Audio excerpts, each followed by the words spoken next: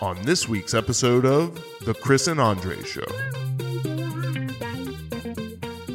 I paid a little bit of attention to kind of what was going on this offseason. Like this, I'll be honest, this is a unique offseason for me in a lot of ways. It's the first time that I've really been since I became a pretty fervent NFL and football fan, that I don't have a team with Phillip Rivers on it that I can pull for.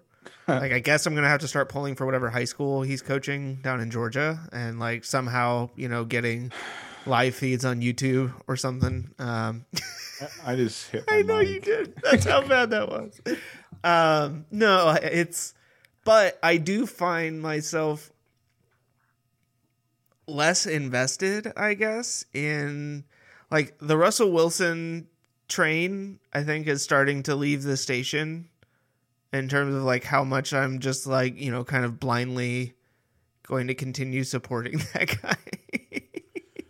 Yeah, It's just kind of one of those. It's you won a Super Bowl, and I'm glad. I really loved that moment for it was a lot of fun to enjoy. It's pretty much the only time in my life that I can remember one of my teams actually winning something while I was watching. I was thinking about it today, and I'm sorry to do this, but NC State. So I was born in 1984, July of 1984, right? The last time that they won a national title in anything was the 83 men's basketball team, right? So the year before I was born. okay. So I wasn't even alive. I didn't even become an NC State fan until 2002, 2003, when I first started going there.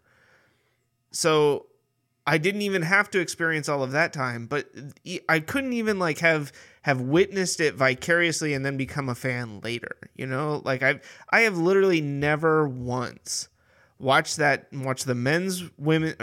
men's team in basketball or football win an ACC title, or any real significant.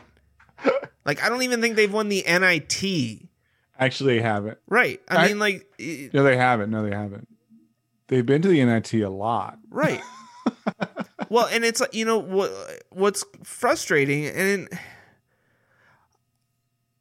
I was trying to think if there's a way to I guess position this. I'm trying not to do this in a way that diminishes these other sports, but we have won national championships in wrestling, and we won an ACC championship twice in a row now in women's basketball. So it's it's possible to have, it's we have had people who have been put in place to succeed and have the facilities and everything that they need essentially to go win a championship. But for whatever reason, in these two sports, we just cannot get out of our own way.